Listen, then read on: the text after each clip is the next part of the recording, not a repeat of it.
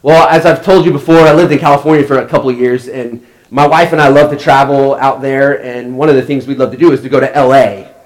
We'd go and hang out in L.A. for a couple of days, visit the beaches and the boardwalks down there, but we probably in our first time we went down there, we realized there were these maps that you could purchase, and these maps would show you where all these famous people lived. I don't know if you've ever been to L.A., if you've ever done this. And so we pick up a map, and we drove around, and we would find on the map someone that we possibly wanted to find their home, Cuba Gooding Jr. or Tom Hanks, and you find it, and then you drive up to their house, and then you just stare at their house. And as you're doing this, there's these double-decker buses that people pay money to get on a bus and travel around and pull up to a house. They're like, Tom Hanks lives here on the left, and you just stare at the house. There's no reason to do it, but what fascinated me is every time you went and you did it, you would look at the size of the house, and you'd want to see what kind of cars that they drove. And just by chance, you would hope that maybe they would come out. Right? Maybe they would pull out, and then you would look like a creeper who has just been waiting for these people to emerge, right? It's pretty crazy, isn't it? It's crazy, our fascination with famous people, with the size of houses and cars people drive. Like we just did a little test real quick. You can just think in your mind. If I told you to think about a person whose car you wish you had, right? Think about your own car. Like, whose car do you wish you had? Or if you thought about your house, maybe it's a family member, maybe if it's a friend, maybe there's someone out there that you said, man, I just wish I had their house. Their kitchen is perfect, the way it's laid out. It's just, if I could have any house, I'd want to have their house. Or if you think about abilities, maybe you feel like you're not gifted in anything, you don't have any talents, like, man, if I just had what they had, if I had their abilities, my life would look different. Or possessions, right? It's not just young people who deal with this, it's all of us. Whether it's wanting the new thing or their thing, we have this thing in us. And then ultimately what we could ask is there someone you wish you could just switch lives with? Like you just think, man, my life is at a place where I wish I could just switch with someone else. They seem to have it all together. They seem to not have any problems. If I could just have what they have. Now, the way the Bible talks about this, the word they use is to covet.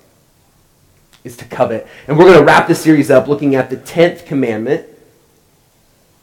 And it says this: if you don't own a Bible, there's a Bible around you somewhere. We'd love for you to have that. That's our gift to you. There's a page number on the screen for the scriptures. Those go along with that red Bible. If you have a smartphone or something else you want to pull out to look at the few scriptures we'll talk about, you can do that as well. So Exodus 20, verse 17. Here's the last commandment. It says this: you shall not covet your neighbor's house. You shall not covet your neighbor's wife, or his manservant or maidservant, his donkey, his ox, or his donkey, or anything that belongs to your neighbor. Okay, so what does this mean for us? We're going to look at the why behind this. I hope you've gotten that idea. Why is God saying this? Why does this really matter for those he gave the message to a really long time ago? And why does it matter for you? I mean, is this still applicable to your life and to my life today? Does this matter? And so as we wrap up this series, I know not all of you have been here the whole time, and I've said a few things over and over that I hope have kind of been planted in your mind, in your heart, that you'll never forget, that have kind of stuck with you. And so I want to recap just really quickly. There's a group of people, the Israelites, who have been in bondage for hundreds of years, generations. That's all they have known is slavery. And so finally, God miraculously removes them out of that. We believe, they literally walked across dry land, across the Red Sea. That it was a miracle that they got out of slavery. And they get to the other side, and they have a leader that has brought them there, and they have this promise of where they're going. But then the Israelites, at one moment, they think, man, this is difficult. We don't have the food that we want. We don't have the life that we want. We thought we were going somewhere. We thought we would get there quicker. And they sit around and they think, man, remember when we were slaves? Remember we got to sit around pots of meat? Wasn't that great? They were so confused about what it meant to be free that they would have rather gone back and been in bondage, but to be able to have some of those things that they needed. They couldn't see what the future could look like, what God was promising them. And so God gives the 10 commandments, and he says, look, you've been set free. You are no longer slaves. You are not to return back to that. but they didn't know what it meant to be free. And so God was going to help them figure out, well, what does it look like to live a free life? Not just to be set free, but to be free. And I think that many of us are still at that place. That we think we've been forgiven, we believe that God loves us and cares for us, but many of us do not live free lives. And so we've been looking at these. We've been going through them and saying, okay, well, what is at the core of what God was after with each one of these, right? And the first four dealt with our relationship with God. So have no other gods. There's no one else that you should worship but God alone. And then the next one goes right along with it. Don't create anything that becomes a God for you, whether that's people or money or your things. Those things will always compete and always get in the way of our faithfulness and our worship to God. And then he says, don't take the Lord's name in vain. Don't empty God of his name. We do that with the way we live our lives. We do that with the way we put God's name on things that God has nothing to do with. And so when we take his name in vain, it's not just cussing or saying certain words, but it's emptying God of who he is. And then he says rest, right? This is a good one. Let's hold tight to this one. God says, look, take a day off. That your life is not simply about what you produce. That your identity is not found in those things, but who God says you are. And so take a day off. Find your identity in God alone. And then he switches, and then the last six have to do with our relationship with one another. And so he says to honor your parents. Like actually this comes with a promise. Like if you do this, your life will go well for you. You'll live a long life if you honor your mom and dad. And don't murder. And we talked about how this has to do more with just taking someone's life, but hate and anger. We talked about not committing adultery just briefly, and I talked about that really this summer, and this idea that it has to do as much with our eyes and our heart as it does our actions. And we talked about not stealing. Are we people who give, or are we people who take? And then last week we looked at this idea of bearing false witness, not lying against people, gossip, rumors, things that we hope would hurt someone else. And really through all of this, my hope has been that you get a fresh perspective on the Ten Commandments. Right? So many of us we memorize these. If you went to church as a child, you probably memorized them. You did crafts and you knew them. But sometimes when we see something, and we see it so much, we believe something certain about it, but maybe there's more to it. I don't know if you've seen this picture going around, and hopefully on the screen this will still work, but there's this picture that's going around. Have you seen this online? All right, so some people see this picture a certain way. All right, so just real quick, how many of you see a pink shoe? Anybody see a pink shoe? Okay, a pink shoe with white laces and white on it, right? Okay, you guys are wrong. How many of you see gray and blue? Okay, we're right, all right? We're the right group. Actually, the shoe is pink. The shoe is pink with white. But here's what's amazing. And my wife and I, we had a huge argument, drop down.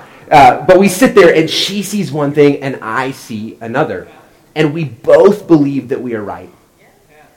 We both believe that we are right. And sometimes I think we get tied to something so much that we actually lose what it really is about. Right? And so I think like that the Ten Commandments often, we think they're just a list. We think it's just a set of rules. We think it's just these things to do or to not do. But honestly, there was so much more behind these 10 commandments. So God is going to tell the Israelites, he's going to tell you and I, not to covet. And this is what covet means. To desire, to take pleasure in, to long for, to crave, to be jealous of something that is not yours or not supposed to be yours. Right? This could even say that we desire or long for things that God has not intended on being ours. That God has not given us or blessed us with or put us in a position to get that and to desire it at a deep level that leads to other things. But here's the deal. I think this is really important. Desire isn't wrong. Okay, I think this is important. Desire is not wrong. The psalmist actually says to take delight in the Lord and he'll give you the desires of your heart. Right? So desires in themselves are not wrong. I desire my wife and I desire to be with my family and I desire to eat food, right? There are these desires that we have to have purpose to our lives. Those are all good desires. But what happens is these get out of place or out of whack, and we begin to desire certain things that we shouldn't. As I said before, that don't belong to us. These desires that go against God. So as you said, he says, you shall not covet your neighbor's house. These are the things we talked about earlier. You shall not covet your neighbor's wife or husband, his manservant or maidservant, those people who work for them, his ox or donkey, his possessions, the things that he has. And then he says, or anything that belongs to your neighbor. Now, this doesn't mean just your next door neighbor, right? If they're 2 houses away, if they're down the street, if you just live in the same, that's not what it's saying. Your neighbor is anybody. And so, this is not an exhaustive list. It is all-inclusive. It's like God starts to list some things. Don't covet this. He's like, just don't covet anything. Right? If it's not yours, don't covet it. And I've said this before with the other commandments that deal with loving people. This one ties closely to the others. Right? The first one, you could say that you can't break the 9 commandments that come after the one without breaking the first. Let me say that again. If I break the 4th commandment, if I break the 7th commandment, I have broken the 1st commandment and created or worship another God. Always. And what's interesting about this one, when we covet, we often break the other commands. This one leads us to break those other commandments. So if you think about honoring your parents, when you look at your friends or you look at other people, you're like, man, if I just had their parents. Now, that's not honoring to our parents. Or if you think back to Cain and Abel, we think about murder and this idea that Cain was envious. He literally was coveting what his brother had and what he was receiving, and it led him to kill his brother. Or if you think about adultery and you think, man, if I just had that wife, if I just had her, or if I just had him, he listens and he's kind to me, if I just had them, right, which leads to adultery, but that's coveting neighbors. We can't have, so we take. We gossip and we spread rumors. Did you see the car that they bought? How do they even afford that car? When deep down, many of us just are longing for something like that, and we're envious or we're jealous, which leads us to covet and then to gossip and to spread rumors. And so it's actually pretty common if we covet to then break the commandments, but not always. And this commandment is different in a couple of ways. This is interesting to me. The other commandments can often be measured or observed. If I steal something from you, you know it. Right? If I lie, you've heard it. But I can covet and you would never know. Deep in my heart, I may be unsatisfied so much that I long for everything that you have. But you would never know it. And so this is what separates God's commands and his laws for us than lots of other moral codes. Other moral laws are all external. What do you do with your life? What are you producing? What is the outcome where God is actually after our heart?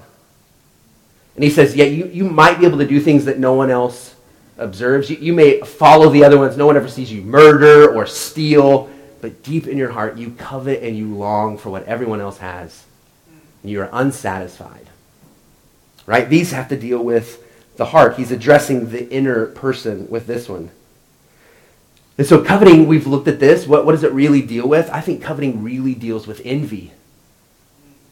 And envy leads to some things. It leads to resentment and jealousy, judgment. It leads to hatred.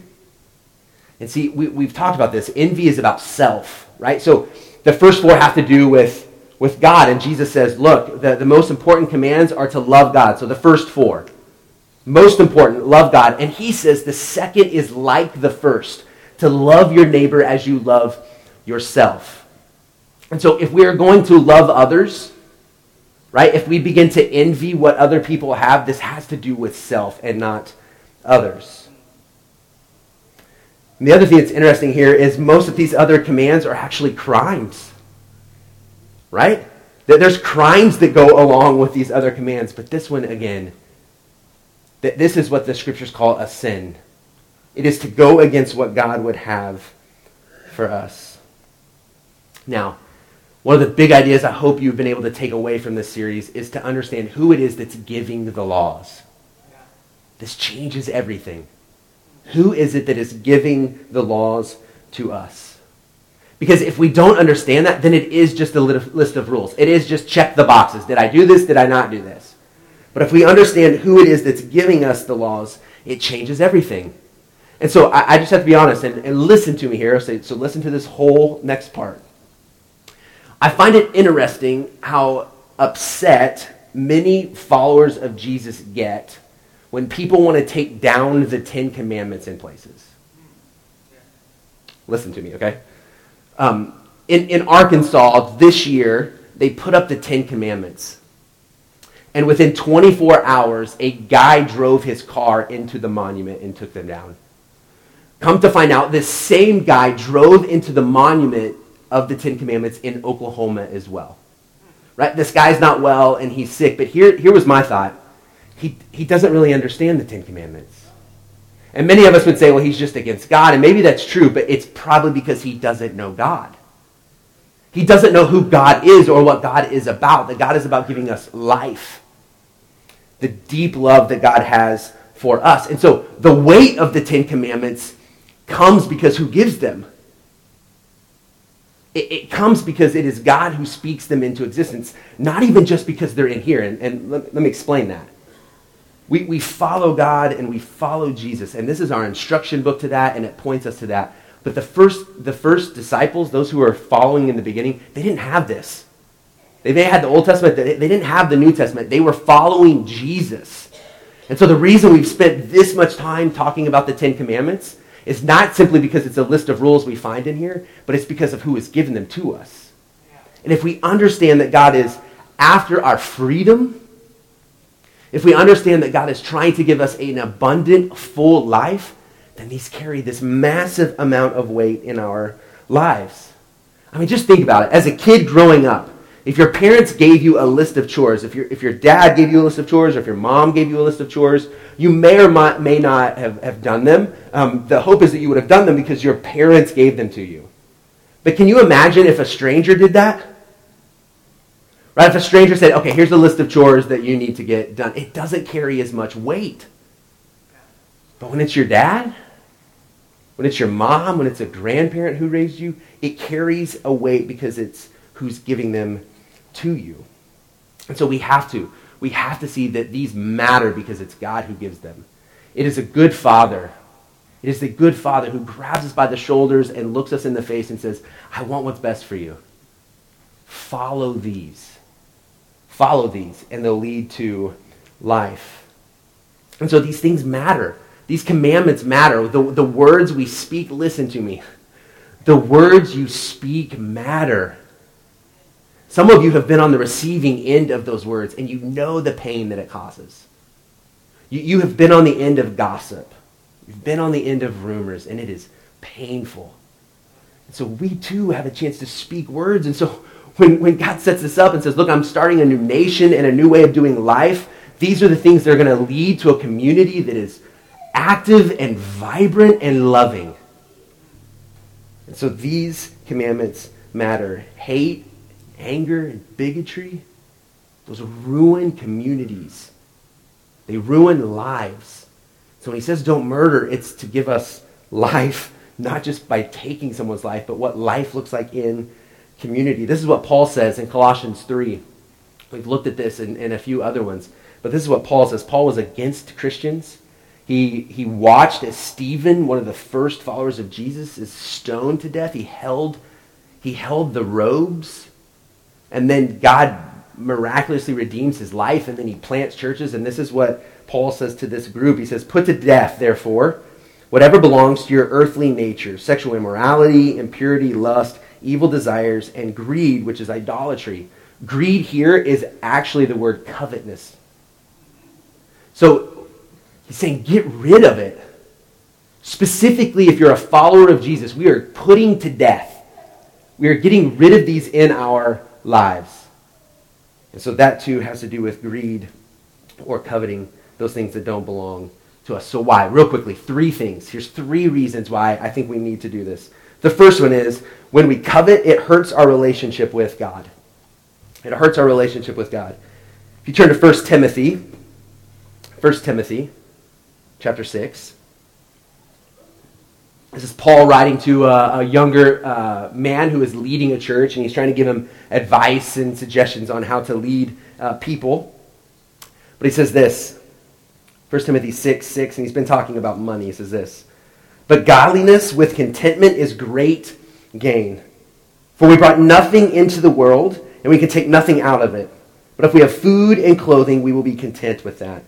People who want to get rich fall into temptation and a trap, and into many foolish and harmful desires that plunge men into ruin and destruction.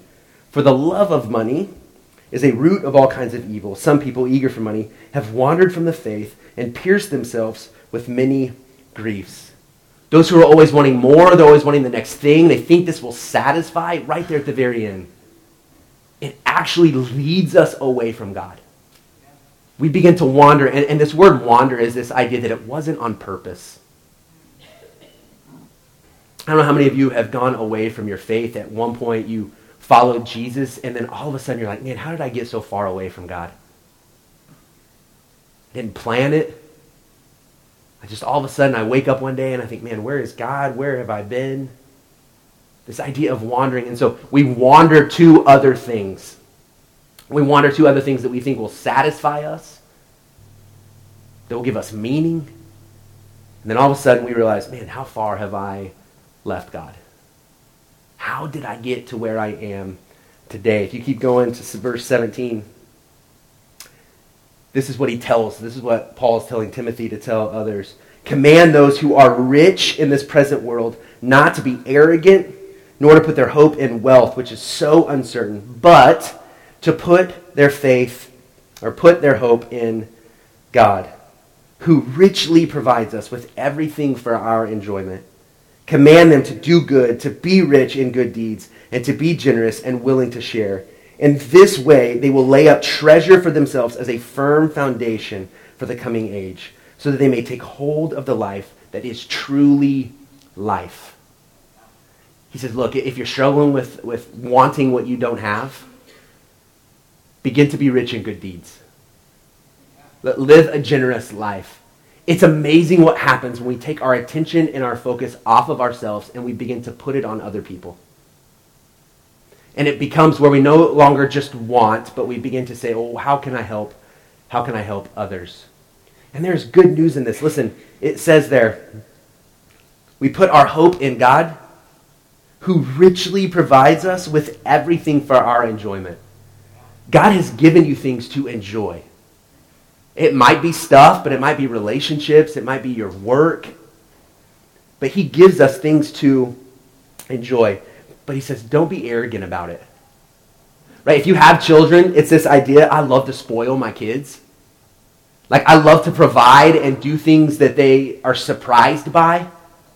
Like, I love for them to ask for something and they normally hear no. And I say yes. And they're like, whoa, wait. What'd you say?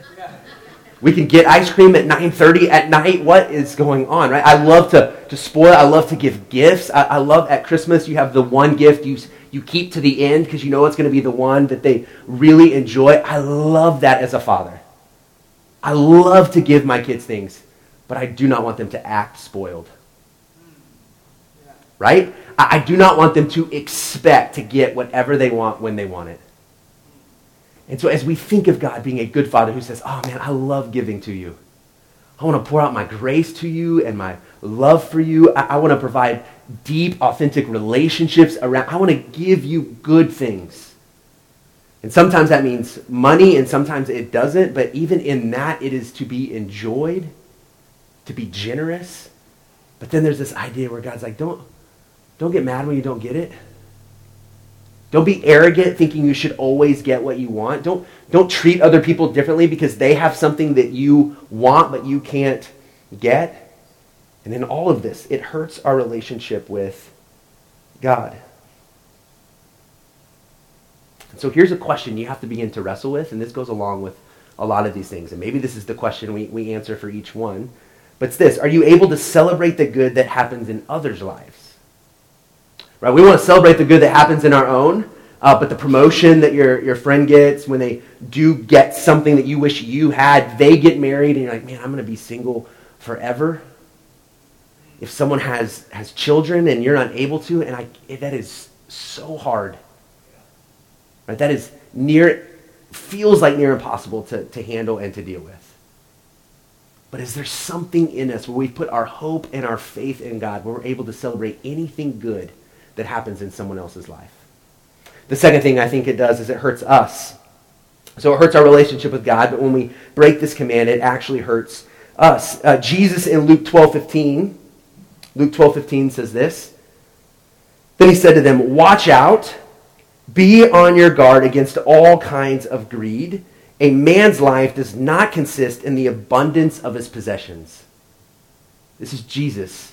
And just after this, he's going to talk about a man who has a good crop and he builds barns, and he doesn't have barns big enough, so he builds bigger barns for all of his stuff. And Jesus is saying, look, that does not define who you are. What happens even if you get everything that you want? What happens when you're envious and you covet what your neighbor has and then you get it? Does that define you? Does that make you who you are? Is that actually going to give you fulfillment? He says, look, your life is much more than just what you have. And everything around us, this is not difficult. Just watch commercials, grab a magazine and look at ads. Everything around us says your life is about what you have. Just real quickly, I pulled two. The key to an extraordinary life is quite literally a key. Anybody know what kind of car that is? A Maserati. Anybody know what those start at? The one I found was $70,000. I am never going to have an extraordinary life, right? I'm not. If I listen to this and I believe this, then what happens is I think, well, I need to work more. When I should maybe give to my family, I'm going to put in more hours. Maybe I'm not going to get a Maserati, but maybe I'll get a nice car. And then I'm going to have an extraordinary life because people are going to see me in that car. Right? We covet, right? And then here's the next one. Bold knows no one dreams of having a mediocre kitchen. Right? This is a Kohler. That is a kitchen faucet, right? I'm just happy water comes out of mine most of the time, right? Like that's a good thing. But when you see something like that, you begin to step back and look at your kitchen and you think, do I have a mediocre kitchen? Like when people come over, right, and you entertain and you have people and you clean like crazy right before everyone comes over and you make sure everything's in its place because you want it to look a certain way, and they come and you think, man, do I have a mediocre kitchen? I mean, you can't read it, but this thing sprays in like all kinds of different spots and stays where you want it. I mean, have you ever had that spot in your sink you can't quite spray? With this, you don't have a mediocre kitchen. And we laugh, and I laugh as I see these and many more. But if we were honest, and we look around and we see other people, we think, man, maybe if I did have that, maybe life would be different. Maybe I would just be a little happier. Maybe I'd find just a little more fulfillment. Paul, who I talked about earlier, he wrote this in Philippians 4:12-13. He says this, I know what it is to be in need, and I know what it is to have plenty. I know what it is to rely on others, and I know what it means when I have enough to give away. And then he says this, I've learned, this is really important, I've learned the secret of being content in any and every situation, whether well-fed or hungry, whether living in plenty or in want. That wasn't easy. That wasn't natural. Paul says, I've had to learn what that looks like. And then it's this scripture that many of us have heard in maybe a coffee mug or you've recited before. He says this, I can do everything through him who gives me strength. He is quite literally talking about being content. He's not saying that we literally can do whatever we want because God's going to give us strength. He is saying it is so hard to be content. It is so hard not to covet what our neighbor has, that he's learned to do it. And the way he's learned to do it is that God will allow him to be able to do it. And so there's a gift and a blessing when we learn to be content, to be able to say, I have enough. That I have enough. And what I have is enough. Right? The car that I have, the home that I have, it is good enough. The last thing is that it hurts our relationship with others. James is the half-brother of Jesus. He says this in James 4, 1 and 2. What causes fights and quarrels among you? Don't they come from your desires that battle within you?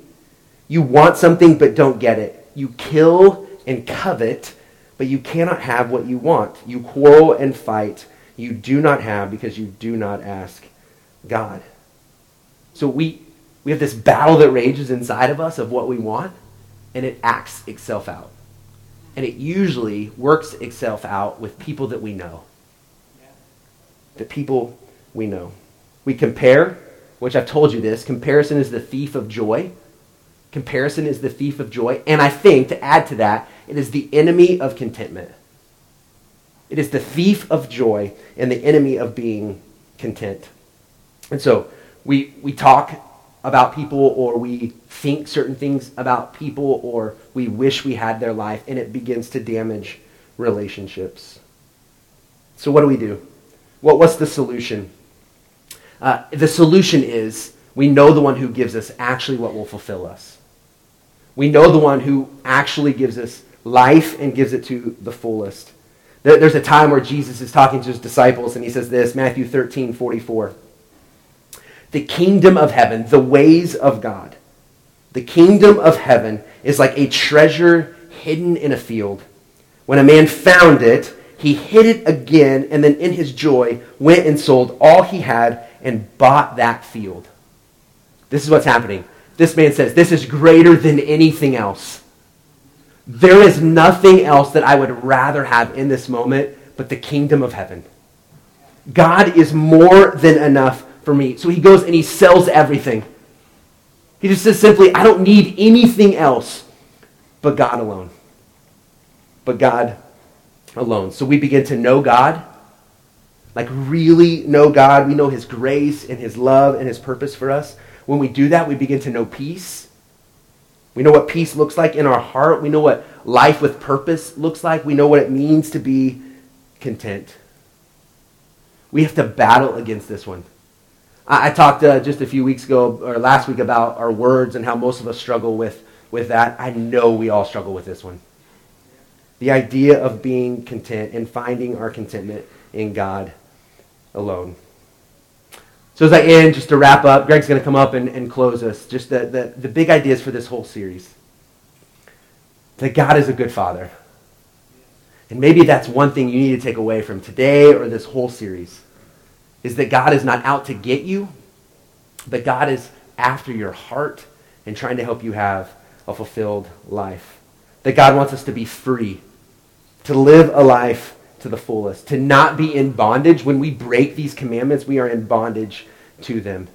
And that grace is the only thing that will help us. Is the only thing that will help us when we've broken these commandments, that we go back to God and we ask for forgiveness. And maybe you've never done that. Maybe you haven't ever recognized God as a good father who loves you and wants to forgive you. And maybe today you would say, look, I want that for my life. I want to be forgiven. I want to follow Jesus for the rest of my life. Maybe that is what you take out of that. But for many of us who follow Jesus, I hope you have seen this in a new light. That it's more than just a list, it's more than just rules, but it's instructions on how to be free. Would you pray with me? Would you stand? And then we'll end with our song here at the end. Many of us hold our hands open. We hold our hands open as a sign that we want this, as a symbol to say, man, these things that we've been talking about, I want in my life. So would you pray with me? Father, we need your help in these. We cannot do them on our own. As Paul has said, Lord, we're learning how to do this. So God, would you give us grace when we fail? Would you send your Spirit to give us power to no longer be in bondage to these things? Lord, I want to be free. I want our people to be free. I want everyone in our community to understand what it means to be free. We pray this in Jesus' name. Amen.